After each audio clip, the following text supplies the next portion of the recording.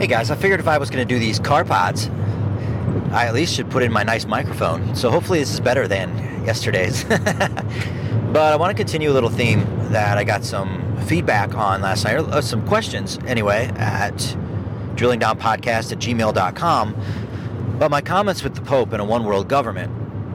Now, you're going to hear a lot about this with me in the future. And again, this is not what your Catholic uncle or aunt may or may not believe. I'm talking about the Roman Catholic Church from a hierarchy down that has operated for thousands of years. So basically with this car pod, I'm going to keep it around 10 minutes. So let me just say it really goes back to the Tower of Babel. And I've talked a lot about this in past episodes, but those of you who just want to catch up in 10-minute increments, it goes a little something like this. God creates man, man falls. We have the Genesis 6 incursion of the Nephilim, fallen angels mating with human women. All flesh is corrupted. I believe dinosaurs exist in there. Animals are corrupted. Humans are corrupted. We have the Nephilim giants and hybrids on the earth. It's so bad that only Noah and his family are saved, okay? So the flood happens, and this is a really short story, or a synopsis here. And then from that, what does God tell Noah and his family? He says, what? Now go and subdue the earth, take it over once again. This is what he told the Genesis, the early Genesis people to go out and to go and subdue the earth, to multiply over the face of the earth, right? And he says the same to Noah and his descendants, go and multiply over the face of the earth. Well, we see what happened shortly after the deluge, after the antediluvian flood. We have what we have as the Tower of Babel. Nimrod, of course, the first mighty man upon the earth, the world leader, and I believe Nephilim himself, gathers and subdues wickedly all the people and says, we here in the Valley of Shinar are going to not do what God says. We are not going to move around the entire earth and populate it and subdue it. We are going to come mightily together as one. That is what we need to do. That is always Satan's play, guys. We're going to come together and unify as one. It wasn't the Tower of Babel was so high and possibly going to reach, wherever heaven is, that God was threatened. No, God says he came down with his divine counsel and he said, whoa. He says what? We've talked about this. If I allow them to do what they're about to do, which I believe is open another porthole, which they did with all of the things we find in the Dead Sea Scrolls and First Enoch before the flood, all the magic that happened. God, he literally says this. Go look it up in Genesis. He says, if I let them build this tower, if I let them do what they want to do here, nothing will be impossible for them. That's crazy, you guys. That's also why he banned Adam and Eve from the Garden of Eden. They couldn't get back there because if they got their hands on the tree of life, which was making them immortal, he'd have a big problem on his hands. Okay, anyway. So they say at the Tower of Babel, we're going to stay here. We're not going to split. And what does God do? He confuses their languages. He punts them all over the earth. And from there, we have every culture showing similar pyramids, similar gods, elongated heads, parietal sutures, all that kind of thing going on with the skulls, mimicking their gods that spread all over the earth from the Tower of Babel. Okay, so that being said, that's always when you want to know the play of Satan, the Antichrist, the beast, the false prophet, all of it, the spirit of Satan, you are going to see that he wants to be unified.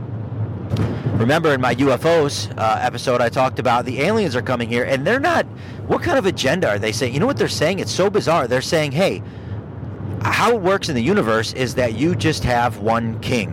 One planet has one people. You don't have 185 different countries, different kings. You have one. Isn't that a weird thing for aliens to say, coming from so far away? Okay. So, because that's not God's plan. God's plan is always go out and subdue the earth. He wants kings. He wants kingdoms. He wants that check and balance to happen. But Satan does not. Satan wants everyone pulled together so that Satan can rule and Satan can have dominion and Satan can bring in what the Antichrist is about to, and that is rule all people with an iron fist. Do you see? So, that being said, the Pope now and really is part of really leading this world agenda right up there with Klaus Schwab, of course, with Davos and everything that's going on. with what's about to happen. And we got climate stuff that's about to go in there, the World Health Organization, Trilateral Commission. We got all this whacked out European stuff that wants to loosen and ruin the United States of America, because again, we are the last holdout to democracy. Now, Kyle, who cares? Who cares if the Pope wants to bring everyone together? It's against what the Bible calls for, and it's against what God calls for. And if you don't believe me, let me just lead you to this point. I've said it before, I don't remember how many episodes ago, but when it comes to the millennium, guys, and Jesus is ruling, and then, not everyone in the millennium is a Christian, and there are many that revolt against Jesus, and they form a coalition, the book of Revelation says, in the end times, the very, very, very, very last times, where they all come together one last time, united by Satan, who is released from the pit for a final battle, that he gets wasted, and all evil and all men that turn against Jesus get wasted. Okay, you get it. Okay, so here's where I'm going with this. When the New Jerusalem comes, again, why I believe that. Is there life out there? Are there aliens? I believe they're interdimensional, okay, not extraterrestrial. I believe they are on the side of fallen angels and demons, really more fallen angels. But again, that being said, I'm crushing a lot into this. I can't see. Am I up against 10 minutes? I am, but who cares? Let's go a few more minutes. I'm already breaking my rules.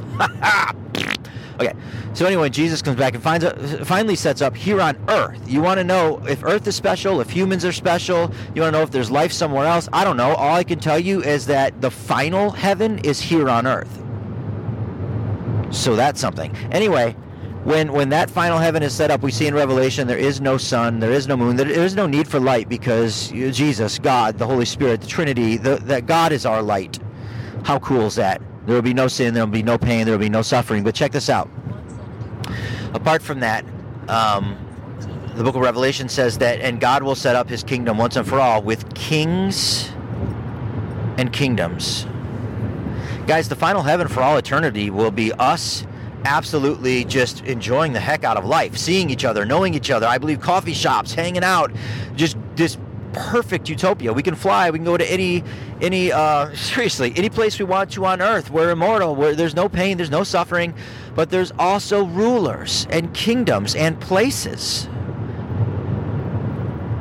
So anytime you hear, let's all come together as one, anytime you hear anything that anyone is doing, whether it's the Pope or other nations or the United Kingdom dealing with the European Union, all of it, Israel wants to be a part of that right now. It's not good. It's not what God intends. It's never what God wants. And every time that people rise up and say we'll become one, that's when God sends a massive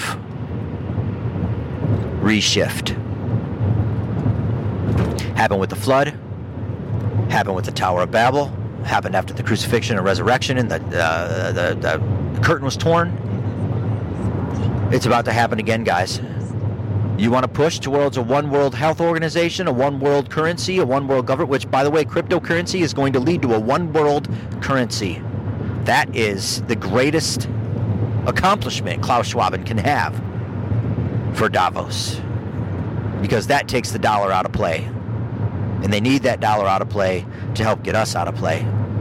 And they're using and weaponizing COVID, racial things against us. I'll have another car pod later today on the 60s and how the 1960s are revitalized today, and it's leading to a massive problem. Are you guys liking this? Fantastic. Love you guys.